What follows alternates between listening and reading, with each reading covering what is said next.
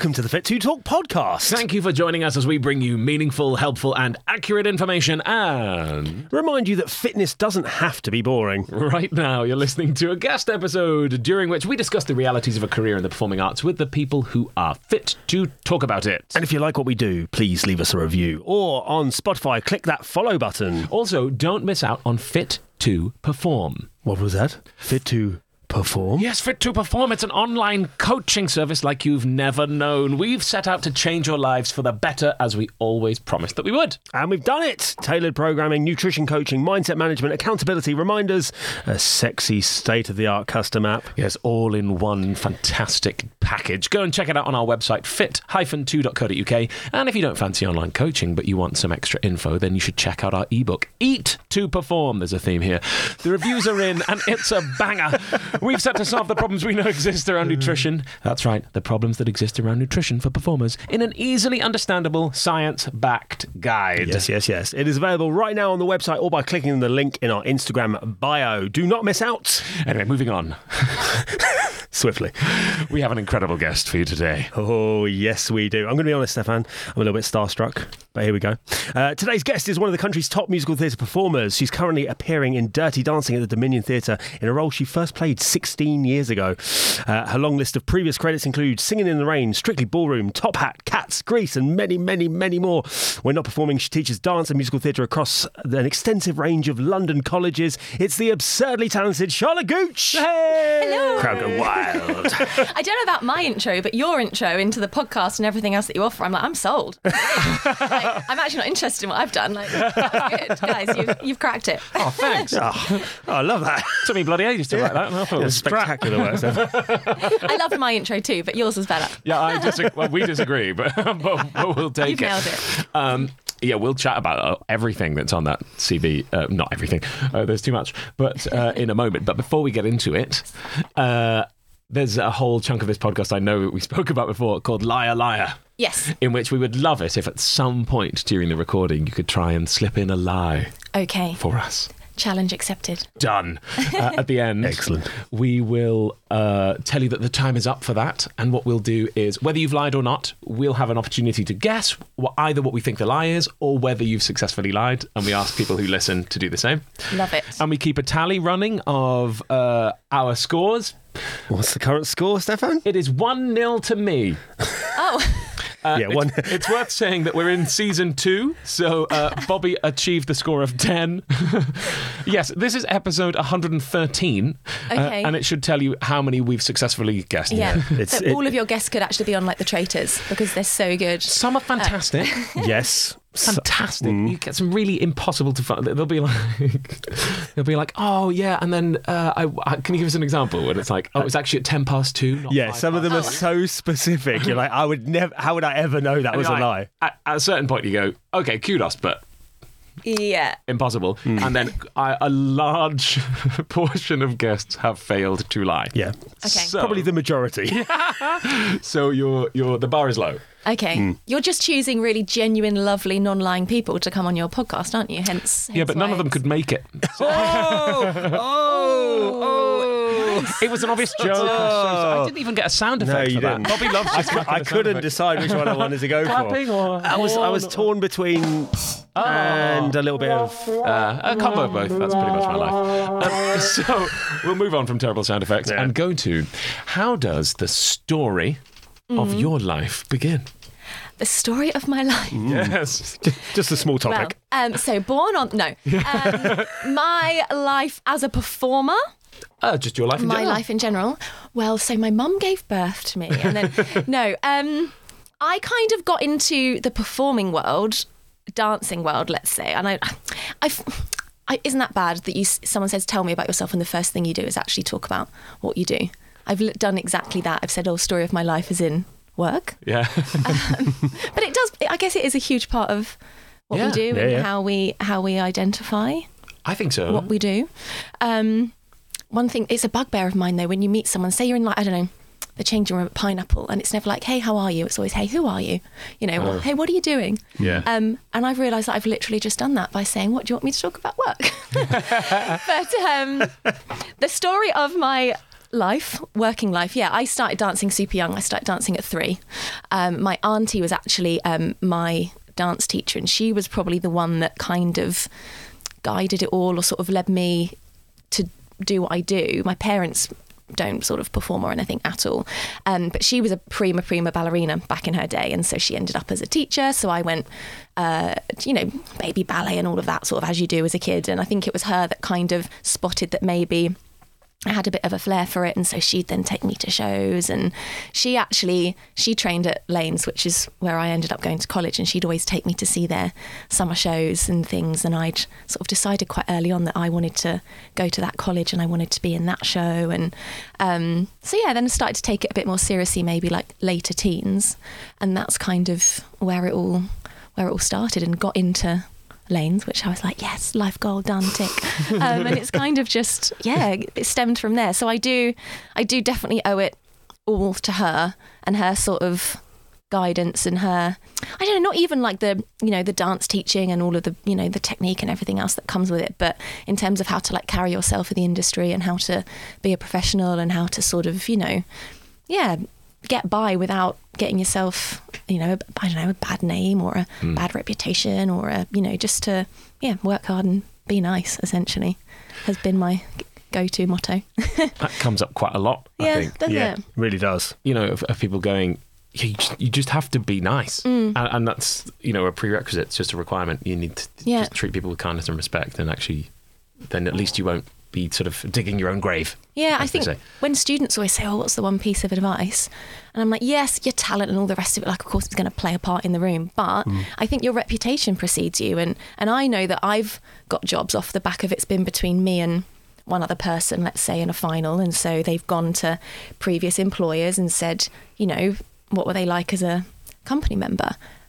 And, if the person that you're also in with happened to be a pain in the arse, and you happen to have been that really lovely, respectful, hard-working company member, I know for a fact that's how I got Cats, for example.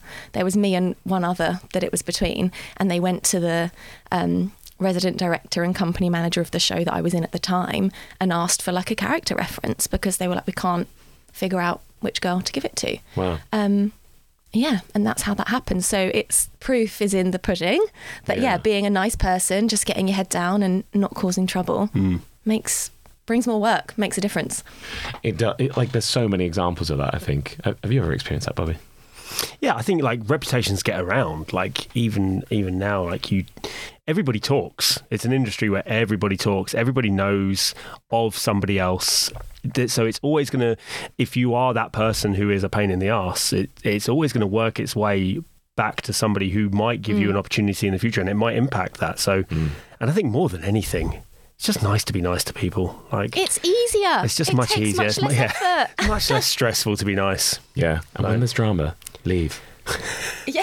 Or, like, don't even watch, because then you're part of it. Yeah. Oh, yeah. Yeah, that is it, isn't it? You become complicit in something by being present. It's like, okay, if I can't stop this or stand up for that thing, if I don't feel comfortable or able to do that, then leave. Also, because that can sometimes get you in trouble. So I know I've been guilty of witnessing something, then trying to stand up for that person in that situation, and that causing me problems further down the line, where I've been like blacklisted because of that situation that I witnessed and tried to positively impact, and then went awry. So yeah, you're right, stay out of it, which is messed up, right? Which is crazy. Yeah, if there's injustice or stuff that's unprofessional, then you should feel able and supported by your company to do something about that, not be penalised personally for it afterwards. But anyway, that's a whole rabbit hole. We don't need to jump down. But so where was it you grew up? I grew up in Godalming in Surrey, which is near Guildford. Nice. Yes. Not many people have heard of Godalming. I know Godalming. If you haven't, it's where they filmed a lot of The Holiday. Is it? Yeah. Oh, they came to town, they covered it in snow in like August, September. It was very excited. My mum was down the high street every day looking out for Jude Law. It was a big deal in the small town of Godalming. So if no one's ever heard of Godalming, I say, but have you seen The Holiday? And they go, oh my God, the really pretty little town. That's the one. You're like, then you've basically been. Yeah. You know it intimately. Yeah, Jude Law basically lives there. Yeah. If you're playing The Holiday on the TV screen. Which at Christmas it is on TV like 5 times a day. So then chances are you're going to see it. This film had escaped me for the majority of my life. Up until about like 5 years ago. Honestly, I don't think I'd ever really heard of it. And then I can't remember how I came across it at Christmas, and people were like, people chat about Love Actually, and they're like, oh, that and The Holiday, and I was like, the what? No. I See, that's a crime, especially for someone that comes from Godalming. I'm so sorry. Yeah, I don't understand. I know. How And then I have you- watched it, and I was like, oh, this is quite good. It's a nice one. Jack Black. Yeah. Legend. Jack Black. Classic. Love a bit of Jack Black. You do love a bit of Jack Black. Correct. Maybe too much. Because I kind of look like him. You do not look like Jack Black. That's what I love. Oh, That's why I love him. Oh, sorry. Do you want to look like? I do want to look like Jack Black. then you look exactly like Jack Black. Thank you, Stefan. Yeah, I get Jack Black vibes. Yeah, there we go. I get Jack Black vibes, but not, I think, from how he looks. No. Interesting. I think you have a We'll delve deeper. similar comedy. With a good costume, maybe like a few prosthetics. Oh, We could, okay. Yeah. Yeah. Jack Black. Game on. With like The- someone the else stage production. playing part. with Jack Black with Jack Black playing the part and him voicing it and me just being in the wings. Yeah, then I look like then Jack you Black. look exactly Perfect. You're- Sorted. it can't tell the difference. No, one and the same. Be very, very similar. Yeah. So what was it like growing? Is Godalming quite a small town, you said? Yes, it is quite a small town. Very pretty, very quaint. And yet all of my family are sort of in or around Godalming and like the surrounding towns. So yeah, it was lovely. And I went to school nearby, and we sort of moved a couple of times, but always stayed within that area. And a lot of my friends from school and growing up in Godalming are still some of my like closest and nearest and dearest. I mean, they've all got like 3, 4, 5 children now. So it's a very different way of. It's funny when I go home. My London life to them is just a little bit, mind blowing in some ways. When Godalming just still feels like this very small, quaint, tiny place. But I feel like I'm. Yeah, having a bit of a holiday, funnily enough, when I go back there. Go to Godalming for a Does that holiday. get a sound effect? What were you? Pressure. I can't believe you used that on a guest. That's shocking. Everybody I gets hit with the same. There's no favouritism here. Is there only 2 sound effects? Is that No, why? There's more. I'll come back with some more in a Okay, minute. great, can't wait. Don't you worry. You've opened a can of worms now. That you if you've didn't asked want for to more, open. I'm so sorry in advance.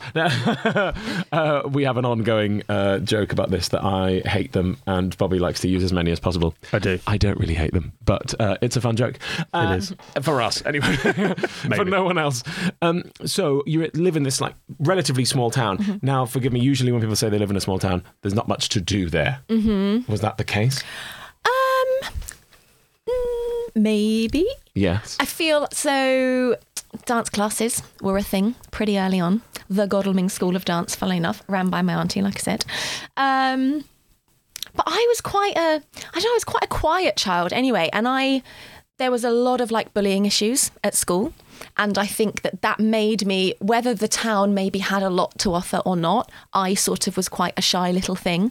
Was very close with my sister, who was very close to me in age, so I feel like we kind of just did our thing, and obviously dance class and everything was a huge part of that. She did go through a full tomboy phase where she then became obsessed with football and all things that I just couldn't get on board with. So we split for a while in terms of our like sibling closeness. But yeah, I suppose I've never actually thought about, was it a small town and was there a lot to do or not? Because I think I was actually quite a shy little thing that didn't want to venture too much. And I think, without getting all like deep and moody, because of school and bullying and everything that came with that, just being home and not doing an awful lot suited me fine, and going to dance class, a couple of days a week or whatever was all I needed to do for me at the time. Did you say your sister was older than you or younger? Younger. Just a couple of years younger. Yeah. She was rebelling. Yeah. Suddenly there was like goalposts, and like the garden was set up like a football pitch. I was like, what's going on? Who are you? And it lasted almost a year. And then I remember this so clearly, getting up for school one morning and looking like down the hallway to where her bedroom was. And suddenly she was in the mirror putting makeup on and straightening her hair. And then she went to school in a pair of heels. I was like, she's back. But like it was like an overnight switch. And funnily enough, talking of, bullies and all that sort of thing, I asked her about it later, when we'd grown up and we talk about all these things. And she was like, it was a comment from somebody from at school about a girl, about her not being girly enough, and about the fact that she liked football and she liked sort of boys things. And it was something along the lines of, if you keep doing all these things, you're going to end up looking like a boy. It was some ridiculous comment like that. And that's what made her switch. And the next day she then suddenly was like, oh, I need to make myself more girly. That's How so ridiculous. sad. Isn't it? I wonder how, if she were here, we would ask her how she would reflect on that now. But, we can only have our own opinion on that. That's such a sad thing, isn't it? You go, society or the people, the culture that was around her at the time, that bully, whoever it might be, or that person who said that comment, has then meant that she didn't feel like she could express herself in the way that she wanted to at that time. Yeah. And we've all made choices like that for reasons. Yeah. And when you're that young as well, aren't you? I suppose the way you look at the world and the way you analyse things and you process things is, had she have found herself in that position now, I'm sure she'd have handled it very differently. Yeah. You wouldn't care as much. You'd be like, but that's teenage life, isn't it? You go with the flow. Yeah, extremely. And you do anything you can to try and not stand out for a negative reason, right? Mm-hmm. You want to minimise the attention you're getting, particularly if you're living in that world where you are on the receiving end of some bullying. You do everything to kind of blend in to not heighten the amount of bullying you're getting. Yeah, which is horrendous. Yeah, I mean, talking about. This is terrible. I mean, you might want to edit this out or not. Talking about things that you try and blend in and all the rest of it. But with my surname, for example, that proved to be quite problematic when I secondary remember school, it. I imagine. Secondary school, when Jackass the movie came out, and I was, I think, 12, 13. And that was the first time that a Gooch had ever been referred to in that way. Yeah. Absolutely none the wiser. And I think pretty much everyone in my secondary school was also none the wiser until that movie came out. Oh, thanks, Jackass. And then it's well, I can't blend into the background on this one, can I? It's literally there, on the register. What can I do with this surname? The teachers are saying it. Stop saying it. I'm here. But what's so silly is in hindsight, now even people say to me, they're like, oh, it's a really memorable surname. I'm thinking, why on earth, when I had the chance, when you can get a stage name, did I not change it? Am I out of my mind? Do you know what? After all of that at secondary school as well, I was like, I could have just been Charlotte whoever. But I didn't even think about it, when you join equity or whatever. Charlotte Hooch? Charlotte Pooch? Hooch, isn't Hooch a drink? Yes. Yeah. I'm going for terms that already exist as well that have different connotations. Smooch. Charlotte Smooch. There it is. Go. Everyone says, oh, it's really memorable and it's fine. And, adults don't find it funny. I'm like, yeah, but I did have the opportunity to change that. And I just didn't think about it. I don't know, when you're graduating, joining equity, you're like, sign up, do this. And then you're off, you're in the industry and that's your name. Also, adults don't find it funny. Have you met adults in the performing arts industry? No. That's fair. Everyone finds it hilarious and it's a constant topic of conversation. But when you're a grown-up adult, you can just laugh about it. Yeah. But obviously, as a teenager, in school, not that was a main bullying topic, to be fair, but it was a time. And in terms of blending in, wasn't possible. Yeah, it's just it's that thing of anything that's easy for people to latch onto. So then, if you're in that position we chatted about before, where you're trying to stand up for somebody, then they've got something to sort of snap back at you with, and you're like, go away. Leave me alone. Yeah. Oh, God, that's I'd never considered that before. And now neither had I. Of course, that's... See, because we're grown adults. Yeah. I'm really not. The 13-year-old boys in you at school might have... Where there's nothing adult about us. Other than the number of our age. That's very adult, for me in particular. The many sound effects we've played would beg to disagree with each other. The fact that I love sound effects says everything we need to know. That is crazy. I was going to ask you, Bobby, what were you picked on it for in school? I was like, that's a strange topic. So many things. There's just a lot, isn't it? Windy Bank, that's a good starting point. Windy Bank. That's a strong surname to be picking on. In fact, I was a librarian. That was a pretty strong... I only learnt this about him 2 episodes ago on the podcast, and this is madness to me. Now let's discuss it. Where were you a librarian? At my school. So you were at school. That is worse. No, but I was a librarian, but I was, like I said, I was the bad boy of the library. Yeah, you were the only person. Yeah, I rocked up and I was like, what's happening? Library people, readers, what are we saying? And they're all like, shh. They're stop talking, just go sort some books. No. So was this a paid gig or? No, but I did get one of those badges that you put on your blazer. Oh, that said librarian. Wow. Yeah. Okay. You really went out there for, I'm going to give you something to pick on. Yeah, I went bold. I went bold with that statement of, I'm going to be a librarian. But it worked. Did it work? Did I enjoy it? I don't know. On the plus side. I've not really thought about the fact that I was a librarian until that episode when I revealed it. On the plus side, he went to a school that had a library. It's true. Yeah, nice. That had actual librarians. Yeah. Yes. It had a library sufficient enough books to warrant a librarian position. Unpaid, yeah, but still. unpaid, yeah. But there was a Dewey Decimal System in place. Oh my goodness me. Wow. So did everyone at school have to have a job, like an extra, like so you were librarian with someone else? No, I just put myself Dinner into lady, the fire. I don't know. They were like, oh yeah, who wants more bullying? And it was me. I was like, me, please. I love to do that. Tom, the captain of the rugby team, is now the dinner lady because he has no choice this week. There he is. That's it. He's the janitor. Here's your Okay, badge. I mean, you don't call them dinner ladies anymore. No, actually. I don't know what the term we is. don't know what the term is. I won't guess. But so yeah, you mentioned that dinner person. Person. So you then ended up going to a lovely college. I did. And what was that experience like? Lanes. My 3 years at Lanes was great, and I think you may have had other guests that have come on and gone through the same college that maybe wouldn't have had such a great time. I think it's such a personal experience for everybody. But I loved it. I mean, funnily enough, the summer before I auditioned to go, because with going to my little local dance school, that was all I did, like half an hour on a Tuesday, I think, and maybe like an hour on a Saturday, like that was it. Whereas a lot of, I think, kids that know that they want to go into that profession were maybe, like every weekend at a competition or like travelling up and down the country doing all these conventions and stuff. Are you pointing at me? I was Stefan is pointing. surreptitiously pointing at Bobby. That was never me, though. I never did any of that.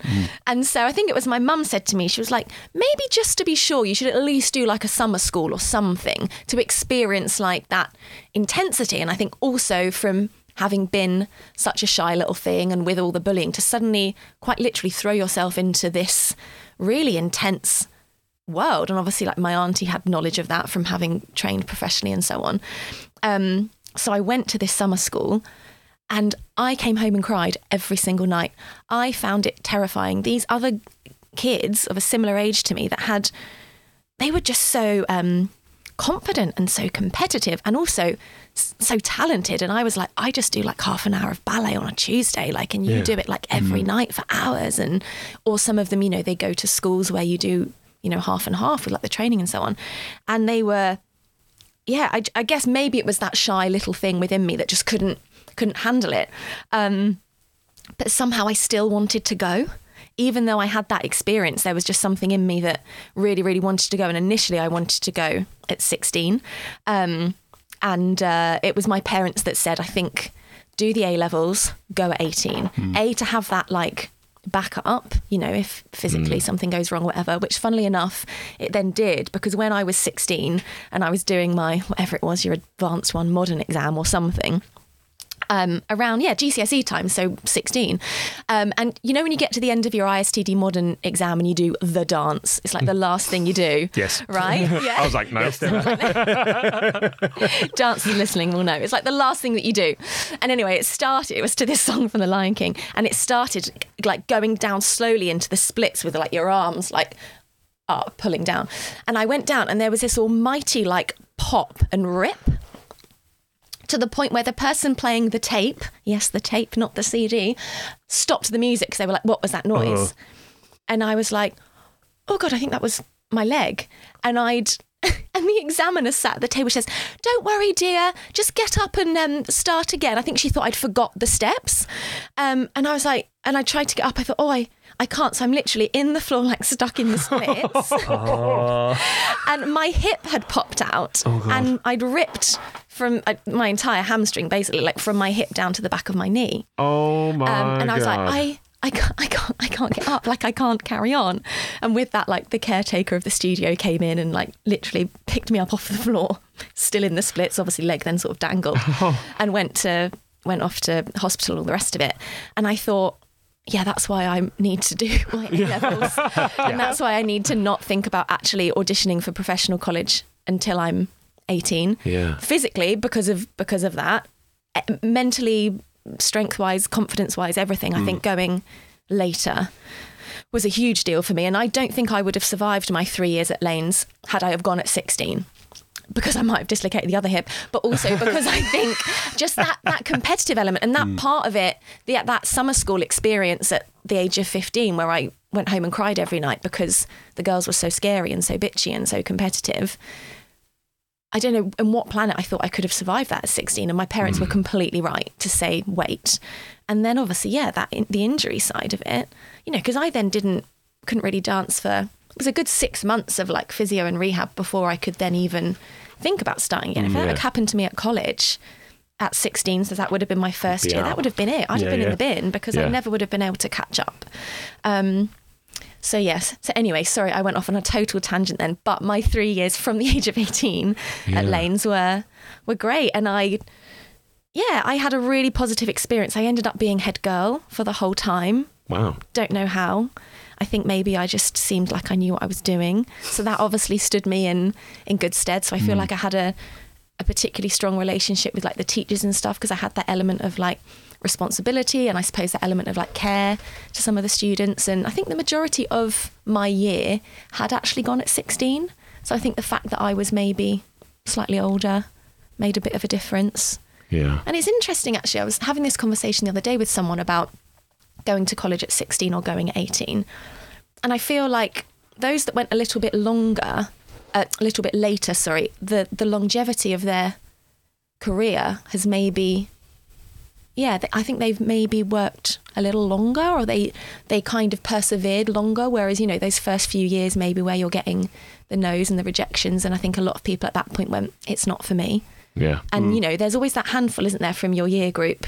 Maybe it's, the same for you guys with people that, in the industry that have persevered and kept going, where a lot of people have sort of fallen off along the way because it's tough. And I guess you have got to have that like strength mentally and maybe that maturity to look at it and go, okay, no, if I do X, Y, and Z and if I persevere, then it's gonna turn out well. Whereas some people maybe give up a little sooner because it is tough. It's crap sometimes. It's awful. Yeah. It is. It's so hard to express, isn't it? Because we love what we do so much. Like, of course, we love it, or we wouldn't do it, right? Because there's no reason to do it unless you love it. Mm-hmm.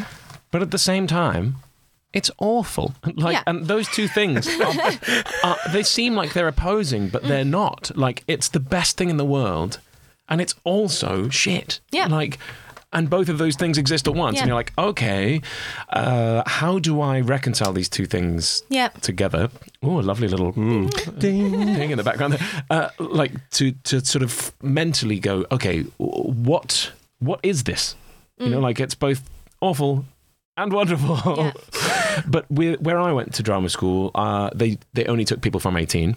Okay. And they usually took people a little bit older. Mm-hmm. So there were 3 of us that were 18 when we went, and they liked people to have a little more life experience. Mm-hmm. And actually, I had a similar thing that I went at that age, and in hindsight, I could have used a little more time because I wasn't able to take on some of that criticism in a way that didn't feel personal to me at that point. And I think I would be a better performer, perhaps, had I gone a little bit later.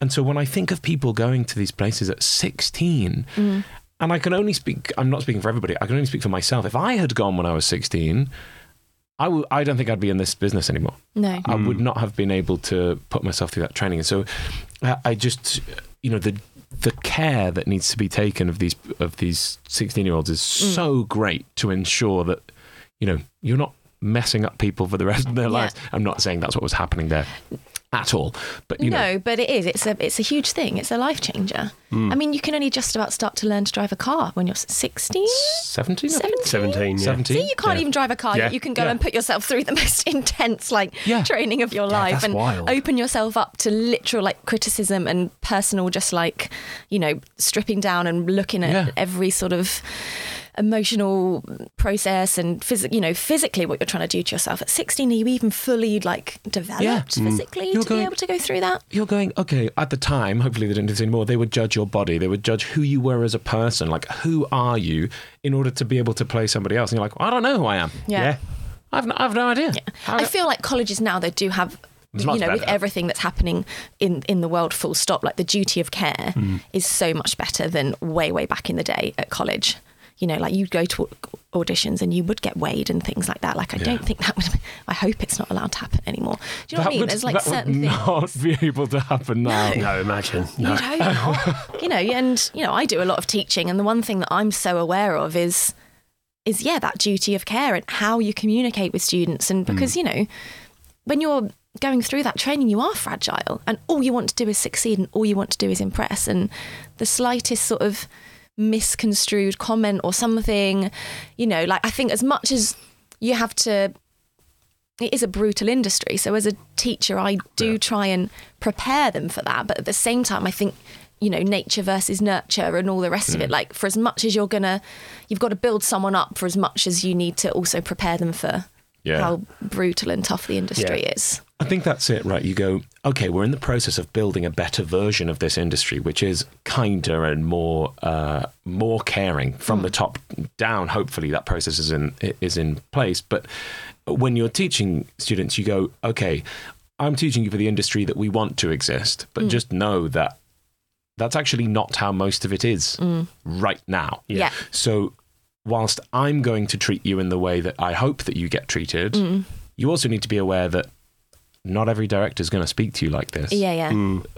They might, and you need to be able to handle that too. Or not every choreographer. Do you mean if you step out of that turn, then you might get a book thrown at you. Like, it depends on who's doing it. Like, memories. Me trying to... But it is that though, right? Like, you could get shouted at, and like, you'd get shouted at in a rehearsal room now. Like, that... I don't think without a doubt still. That's bizarre. If you repeatedly made the same mistake, somebody would lose their shit, in my opinion. Yeah, no, I don't think that's changed. Like, and, you know, in any other workplace, that's not acceptable. Yeah, true. Like, it's just not. It's because we don't have an HR department anywhere within the realm of theatre. Yeah. There is no real HR department. There's a company manager who kind of is on the side of the company. Yeah. So depending who you get. Yeah, precisely. Yes. Which shouldn't be, right? Like, there should be two different jobs. Somebody to manage the business of the company and somebody to look after the company. Yeah. But then that means more money and... Etc. Etc. Yes, what a lovely tangent to go on. Yeah. Now, on that illustrious list of jobs that you've done, which I kind of want to get Bobby to read again because it's ridiculous. No, don't. There are so many wonderful jobs on there, and a lot of them are super physical. Now, you're currently in Dirty Dancing, and was it 16 years ago you first? Yeah, that was my first job when I graduated. Was Dirty Dancing. So yeah, that was 2007, and that was at the Aldwych. Yeah. And then, I've gone back and forth to it like many times, but this is like a 10-year gap. So doing it now, the last time I did it was when it was last at the Piccadilly, which was, coming almost now 10 years ago. And it's the same role, right? It's the same role, yeah. How do you and feel it's about the same. I feel like there's a part of me that feels a little bit in shock that it's happening, but also like proud that it's happening. And I don't know. I think going back to it, when they asked me about coming back to it, my initial reaction was, no way. I can't, like, no. Also, like, are you sure? Like, I'm nearly 37. Like, do you know what I mean? Like, the casting normally for this role, they were like, no, you know, we want you to come back. And they saw me in Singing in the Rain at the time. So they're like, we know you can still move, and we know that you don't yet look like a grandma. So come on, like, you can. And it's, you know, and it's a lovely sort of relatively short run in town. But I feel quite proud of the fact that I can still do it and get away with it. But I was definitely nervous coming back to it because I've had a lot of injury with that show over the years, ended up in hospital like a fair few times off the back of how physical it is. And so coming back to it, I really prepared. Like I've always taken like good care of myself, and I knew that the physical demands of this show maybe meant that in like the months building up to going back into it, I really kind of took extra care and paid a lot of attention to like my fitness regime and all the rest of it, which has definitely helped. And touch wood, so far there's not been any injury or anything. And you know, the partners that I work with in the show are fantastic, whereas there's been some in the past over the years with Dirty Dancing where ending up in hospital because of lifts going wrong, concussions. Once landed in a drum kit on stage with a lift, a throw over the head situation, the helicopter lift. I don't know if you know the one. Yeah. And there was one time where I went up, and where your partner's meant to catch your legs and the body, he caught my legs but didn't catch my body. So I went down, and it was actually the show that they were filming it for the archive, so I do have it on video. And you see it, and I go down, and my head sort of hits the floor, and my head like bounces off, and then my shoulder bounces off the floor, and then my head goes again, and then eventually like the legs go. So that was a like finish the show classic, you know, like seeing stars. No, I'm fine. Then go to hospital. Get to the end of it, and then you go to hospital. It's like serious concussion. The same lift. There was a version of the show where the full band was on stage behind where the lift happens. The drum kit was in the centre, and the guy threw me up, and I went up, but I went up and over. Oh no! And landed. Can you imagine the noise? Oh god! Landing in the drum kit. It was like this. Was there ever a more perfect time to use that sound effect? But yes, I had all of that in my head. I thought, it's fine. I won't go to hospital this time. Won't land in a drum kit this time. And actually, I have to say, I have to give full credit to the lovely lady that's been playing Penny the last couple of years. Carly, who's literally just about to give birth, actually, hence why she's not doing this contract of it. She's been on the show for a few years, and she sort of now works in like an associate choreographer position on the show.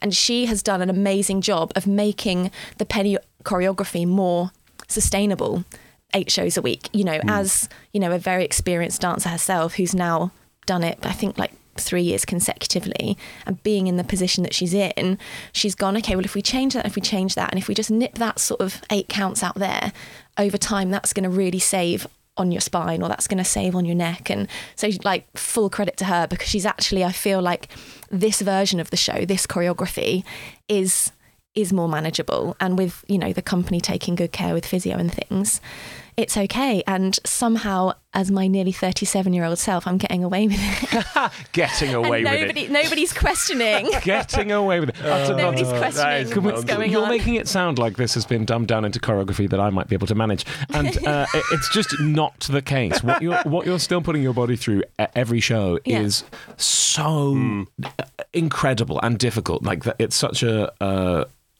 It's physically demanding, like a lot of the shows that you've done are. Yeah. One of the things, I can't help but draw parallels to things that you say. Okay. It's perhaps my own narcissism. But I'm really fascinated by going back to the show after the break, because that's what just happened to me with Joseph, that it was my very first job.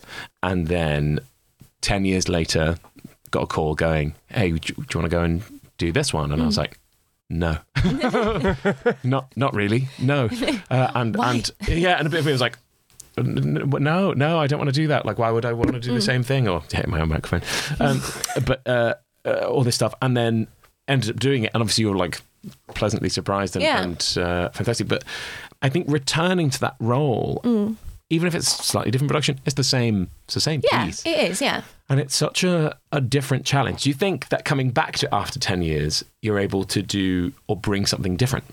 Yeah, I actually have found that. And I found that in rehearsals a lot. I think maybe just more life experience, and even with the dancing stuff aside, like Penny's storyline of this like relationship drama and this unexpected pregnancy and the abortion, which actually now more than ever with the whole Roe versus Wade situation, like that felt like a very sensitive, very important story to tell correctly, which I think the 21-year-old, 24-year-old, 27-year-old Charlotte that did it probably didn't think that deeply on some of those issues, which, I mean, some people would argue like it's Dirty Dancing, it's just that famous 80s movie. People just want to see a watermelon and a sexy guy and a girl with a perm. Like, no one cares about all the political stuff. Do you know what I mean? But for me, coming back to it, that was important. And I guess you have more acting experience, you have more life experience, I have more dance experience, like more of a physical awareness. I think back in the day, I'd whack both legs a couple of times, do a few shoulder rolls and be like, I'm warm, I'm ready to go.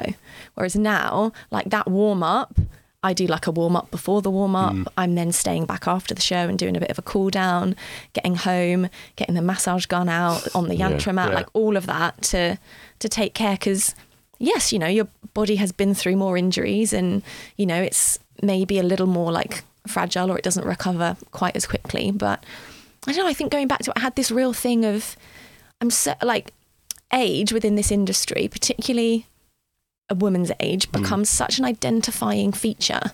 And the amount of times I hear, oh no, but you're too old to play that now. Or like, I don't know, let's say I want to go in for the part of Mary Poppins and say, oh no, actually you're more of a Mrs. Banks now. And you're like, but why? Just because of what my age says on my CV. And I feel like this sort of Dirty Dancing experience, I feel like I'm a little bit partly also doing it to prove a point, to be like that. Maybe it's a bit of a stereotypical phrase, but, you know, age is just a number. But actually, in many situations, it is. And if you can, you can. Yeah. Like if I can physically do it, if I can still look the part, then why not? Just because my CV says date of birth is blah, blah, blah. Also, they don't specify Mary Poppins' age at any point in that bloody show. Like, surely. I think it was when I won't say which show, but a show came around not that long ago and I got the audition and it was in for the mum. And I was like, oh, I thought this was going to be an audition for the no, it's the mum. Okay, good. Do you know what I mean? You're like, oh, we're here. And I went in and even the people on the panel went, oh no, you're like, you can't do this. Like you don't look right for this. I was like, well, I thought so, but you know, on paper. So of course I came in because you said you wanted to see me for the mum. So I came in for the mum. Yeah. But so yeah, I feel like this is a bit of a prove a point situation as well. I love that. And you're totally right. It's, if you can manage your body, which, you know, it sounds like you've done, then your output is the same. You know, if you didn't take care of yourself, then you might not be in that situation. But I find it a little frustrating to try and get this point across to students or younger performers to go, you know, you're coming at this and we come at this from saying, right, here's how you take care of your body in the best possible way.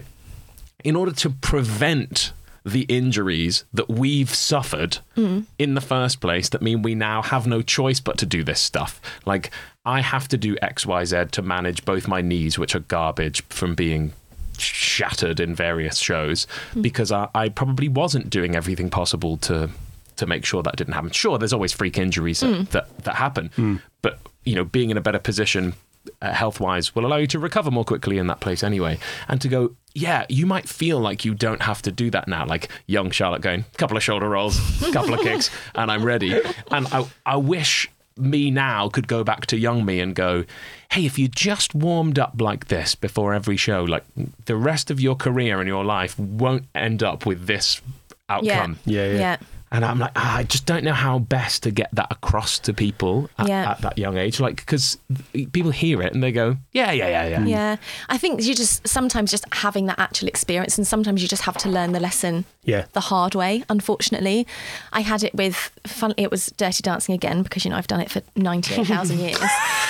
We were filming for one of the productions, the EPK. When, you know, you start at silly o'clock in the morning, and they wanted to go straight into the big dance number, which is like whack, whack, whack of the leg. And this was sort of, you know, a little bit later on when I'd done it for a long time. And I was like, I just need a bit more time to warm up. I was like, for it to look good on the camera, but also like it's 8 o'clock in the morning. Yeah. I just need a bit of time. They're like, we haven't got the time, like we've got to go now. And so we did it. And of course, we did it however many times. And then it's like, right, now we're going to do the leg wacky bit. And I was like, if I could just literally take like 5 minutes to just like stretch a leg, whack the leg, rip the hamstring. Yeah. That was it. And then I was out for weeks again. Yeah. You know what I mean? And you just think, but lesson learned. I mean, in that instance, I was asking and I wasn't able to. But yeah, I think it's only until you don't do it. You don't do the warm up. You don't do the vocal exercise, whatever it is you've got to do. You hurt yourself, and then you go, right, now I never ever make that mistake again. Do you know what? Sorry, do you want to jump in? I was just going to say, EPKs are the one time that I get I lose my rag. Yeah, I always lose my rag on an EPK, because they're always like, go again, and you're like, I physically can't. Yeah, like, I'm going to hurt myself. I've gone full out. I've given you everything I've got. I need time to recover before I go again, or I will get injured. I'll hurt somebody else. Yeah. I'm lifting people. I'm responsible for that person when I'm lifting them. So you need to give me time to do that. And that, EPKs are the one day on a show that I always end up in an argument. We share this opinion because we've experienced it together, and it is. I'm the same, and now coming at it from a place of, I have the knowledge to back it up and to go, hey, here's what will happen if you don't give us at least 3 to 5 minutes to rest. Like, here's the science on the people's muscles on stage that are, look at them right now. They're on the floor and they can't move, and you're saying go again. Straight away. Yeah. This is going to end poorly. Almost every single EPK I've ever filmed has resulted in somebody being injured and off for the show afterwards. Yeah. Like, not everyone in existence, but it's way too common. And it's insane why that happens. Always because they start at stupid o'clock in the morning. They don't give you enough time to warm up, and they're not. Yeah. And it comes probably during that sort of tech opening preview period of the show when you're already exhausted and you're doing all promotion and everything else that goes with it. You've got dress rehearsal plus the 8 shows they want you to do plus the rehearsal before and afterwards. So you're the volume for your body's insane. You're like, I get it needs to happen, but you need to budget for an extra half an hour of that time to give 2 minutes in between some of these takes. But then we're our own worst enemies as well, because it's so built into us to just say yes, to do as we're told.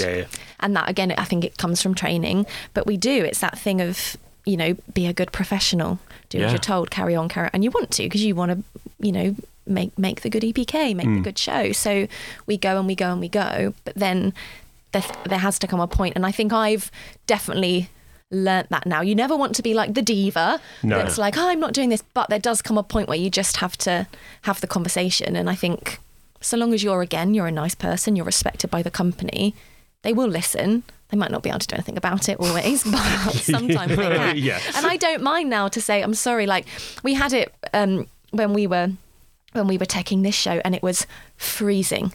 It was freezing. It was that sort of early January this year. And you know what it's like when a show moves into a theatre, so the dock doors are open all the time, and then everyone's in little hot pants and, you know, crop tops expecting to do 98 backbends and get thrown around in the air. And I actually ended up saying, I was like, I'm so sorry, but it's dangerous and it's so cold. And of course, like the creative team, they don't necessarily know that. They're sat out. And again, we're just all there like, you know, we want to get on with it. And there's a lot of younger members of the company. There's quite a few graduates that, again, they don't necessarily know that you can actually say something. So grandma over here was like, excuse me. I was like, I just can't. Like, it's so cold. And there isn't the opportunity to keep warming up and warming up and warming up. And they were great. They said, okay, fair enough. Like, you know, it's understandable because you've got to look after yourself. I think that comes with that experience that you mentioned there, right? Like, it's your part of your job now, not one that you elect to take on, but to lead a company. You know, yourself, you've got more experience than the majority of people in the business, and therefore the respect and kudos to go, actually, we need to do something about this. Whereas those new grads, as you said, they just, you know, we've all been there going, I actually don't know is this normal? Yeah. Like, is this what I have to do? Yeah. And you don't want to rock the boat, and, you know, the sad thing is that maybe if a graduate had said that and it's their first job, they might go, might have a different response. Yeah, it's true. Not that it should happen that way, but it does. Yeah. Often. So it's almost the responsibility of people who've got that little bit more experience to go, hey, actually, I think we should do something about this, because it's not going to dent my career if you decide I'm a dick for standing up for the thing that I actually think is right. No, 100%. All the joys. So much fun. Love an EPK. Can't wait to film another one. Yay! Bring it on. Yay! We love it. We love it. Should we just film one today? Yeah, why not? I think you two would make a great EPK, actually. You should have like a Thank you. Like maybe a hidden camera in here or something, you know, just to capture all your like comedy moments, and you can make a gag reel that will be your EPK. How do you know there isn't one? That would just be carnage. Look at the CCTV on there. Somebody's having a laugh at us on that CCTV. Got me kneeling on this seat, spinning around earlier on, and me horizontal on the chair. It's all coming back. It is. So you obviously just toured the entire world, it seemed, but like, yes, for quite a while. It went on forever, singing in the rain, because it spanned the COVID times. That was lengthy. It was lengthy. Yeah. Do you know what was lengthy? The month of quarantine for Japan. Oh yeah, I remember speaking to you before you went. That was really lengthy. You were just in your hotel rooms, weren't you? Yeah, so we had to do. It was an interesting situation. The Japanese government decided very last minute that in order for us to go, they wanted a month of quarantine, whereas previously it was just going to be, I think at that point, international flying like that, you had to do like 3 days when you got to the destination. Fine. It literally a week prior, the rules changed, and it was a 2-week quarantine in London before you could fly. You then fly and you do 2 weeks in Tokyo. So we did, again, because you just say yes.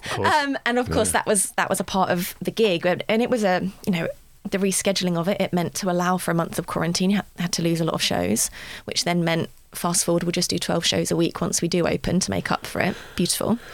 But yeah, the quarantine itself was, it was intense. It was the London end, not quite so bad, because you could still do things like food delivery, Uber Eats, so long as you had no contact, it was left at the door and what have you. Fine. But when we got to Japan end, it was very much your meals delivered to the door, and that was your only option. And let me tell you, some of this food that arrived on the doorstep was questionable. The poor, like, anyone that was vegetarian or vegan in the company had such a nightmare, because I mean, lost in translation, I felt very sorry for all management, because obviously the Japanese producers had never had to deal with bringing an entire British company. I think we're talking like 50 plus people, with crew and creatives and cast. And on the same time, the British side of it hadn't either. It was all so last minute. And yeah, we were just in these hotel rooms, and the meal, it was literally like, oh, it's 1:00. Yes, lunch is getting delivered. And it would be so exciting because you could go to the door. We called them the 007s, these like Japanese security guards that were like manning all the corridors to make sure that nobody left their room. Wow. So you'd just open your front door a little bit to take your bag that had been left on the doorstep and back into your hotel room. And then you'd open up this box of food and go, oh God, that looks disgusting. I can't eat that. No. And that was it. Like, that was your option. Oh God. And when I was like, had a moment of, as if I'm going through all of this just to do a musical. Like, are we out of our minds? But I'm in prison, don't you? I'm in prison. Literally in prison. Japan. And I'd do a workout or 2 or 3 every day in the room to sort of kill the time. Yeah. And with the time difference, there'd be a sort of a little window where you could easily speak to people at home, so that would fill a bit of the day. Didn't they do some rehearsals with you on Zoom? We did Zoom rehearsals in quarantine in Japan. Yeah. We sort of pretty much every day had something that we had to be like accountable to on Zoom, be it a company meeting Probably or a good. line run. Yeah, it's or, probably good for your mental health. I mean, there was hysteria. I think at one point our brilliant, I love her so much, our associate director, I think she was trying to think of creative things to do, because there's only so many line runs and stuff you can do on Zoom. So she was like, right, I'm going to go scene by scene, but I'm going to give you like a different intention or something. So it's like, I want you to do this scene, but I want you to do it like you've never been more furious in your life. Or she'd be like, I want you to find one piece of furniture in your hotel room that you can use as a prop. So at one point, the guy playing Cosmo's using like the sofa as his like piano, and then you've got like one guy took the Zoom rehearsal into the shower and he's using like the shower curtain as his like, it was, and and I don't think sometimes I've ever laughed so hard, and you're going as if I'm doing this. Yeah. I want you to do this scene like you're in prison in Japan. Literally, the hysteria of it. But I think one day I'd done some working out in the hotel room, fine, and I hadn't had my step counter on me at that point. So I'd done exercise, but it got to the end of the day and I looked at my steps and it said 49. I was like, I have taken beyond the workout that I did, 49 steps, because this hotel room was small, and I thought that's literally probably me just back and forth to the bathroom and to the door to collect my, award-winning lunch and dinner. What's the name of that show?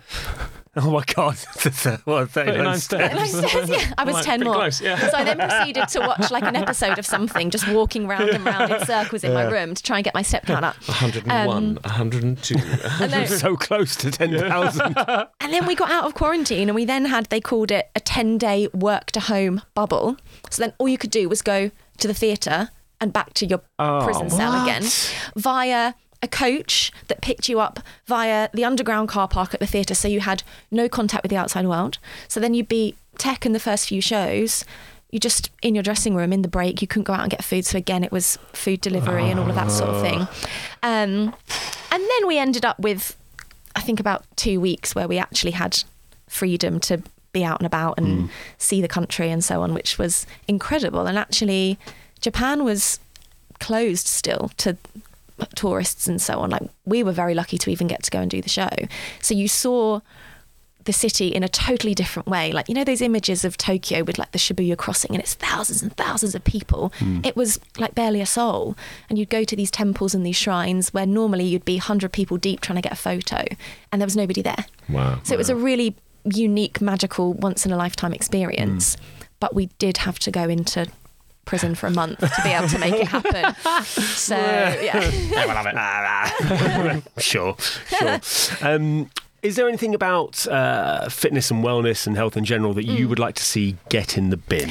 In the bin. Do you know what I would like to see get in the bin is, and I suppose this is to do with wellness and nutrition, is this body image thing and the mass over-filtering of imagery online, social media. I'm not saying I want social media in the bin. I think it's very positive in many ways.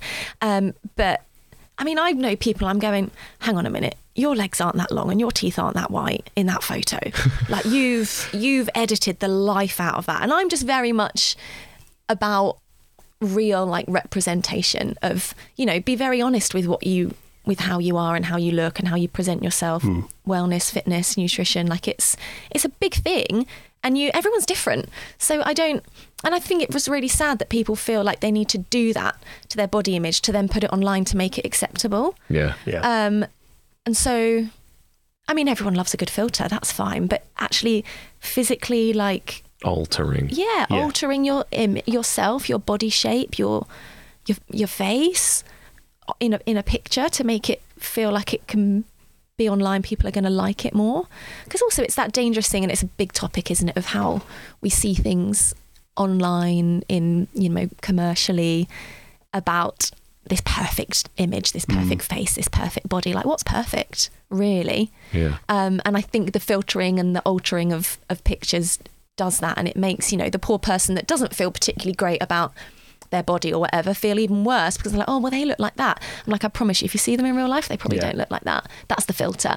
That's the magic of the airbrush and all the rest of it. Yeah. So I'd like to see airbrush go in the bin. Yep. In a nutshell. Photoshopped Images. Have you seen that terrifying teenager filter that's going around at the moment? No. It makes you look like a teenager. It doesn't work with me because I've got a beard, so I look totally insane.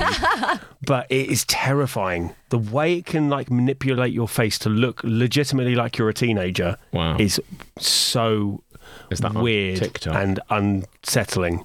Yeah, it's on TikTok. I think it's on Instagram as well now, but I've mostly seen it on TikTok. Wow. I don't have TikTok. I don't actually really know what it is. I see these videos and I go, what's TikTok? I have it, but I don't understand. I'm not going to get it because it's just another thing to worry about and deal with. I would thoroughly recommend not getting it, not having it anywhere near your life. My Instagram got hacked quite recently. Oh yes, it did.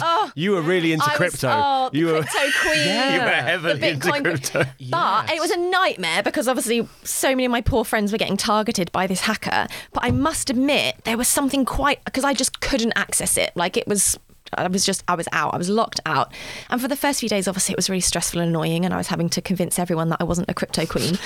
But then I was like, it's quite nice to not have it. And the first few days, I found myself with my phone swiping along to where that Instagram icon was, like it was a physical reaction to do. Habit, yeah. And then I didn't do it after a while, and it was really nice. Yeah. I had a lovely conversation with the crypto queen. No, you didn't. I did. Stefan loves having a conversation with, like, bots or anybody who's a scammer. Anybody's a scammer or a hacker. Yeah. I like to waste as much of their time as possible. Lovely. So it was quite clear that it wasn't you. Yeah. So I love this.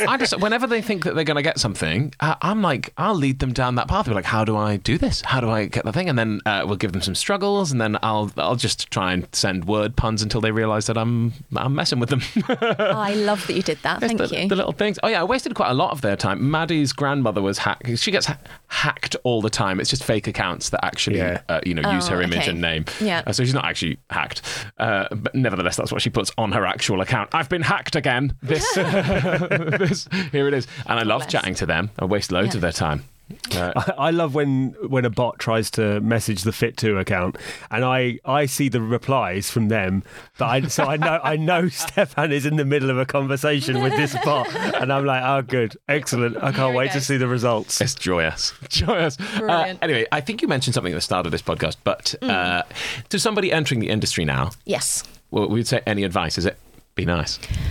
Do you know what? It is. It's been nice. And it's been nice to everyone on your way up, because you never also know who you're going to maybe meet on your way down. Like, I see it time and time again. People go in and out of stage door and they don't even acknowledge the stage doorkeeper and say, hello, how are you? I just think that's rude. But again, it's a part of the nice person and the professional. But yeah, I would say it's to be nice and to be kind and considerate to those around you in the industry, in auditions, in the dressing room. That's my go-to every time. Done. Absolutely. It's time now, without giving anything away. Oh yeah, okay. It's time for a stony-faced response now. We're going to guess liar, liar. Bobby's going to take the first guess because I'm in the lead, which means we'll guess whether you have lied, or we'll choose something that we think is the lie. I don't think you've lied. Oh. I don't think that's right, but I don't think you've lied. He doesn't think you've lied. I'm going to go with that. I think you've lied. I think... I had one and I've entirely forgotten what it was. Oh. Which is going to really stress me out if it was right. Oh. Do-do-do-do-do-do-do. Pressure's on. Have you got that sound effect? Sadly, I don't. We'll clip out you singing it. Okay, yeah. That's it. And we'll use it on other podcasts. We'll have that. That's for the future.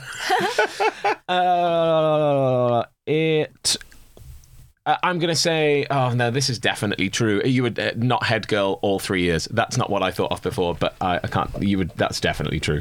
So hit us with it. No, I was head girl. Absolutely. So there was a lie. Yeah. It was sort of a fabrication of a truth. Yes. But it was the drum kit story. Oh. That did happen to someone, but it didn't happen to me. That wasn't the thing I was I thinking would of. never have gotten that one. So I that legitimately believe that. That happened to a girl in the Australian production of the show. Well so it did happen, but it didn't happen to me. That was sly. So I that like was a that. cheeky I'm lie. impressed. No, we'll that was take good. it. That's Excellent. That's a sneaky one. Also, I Yeah. want to see the other video.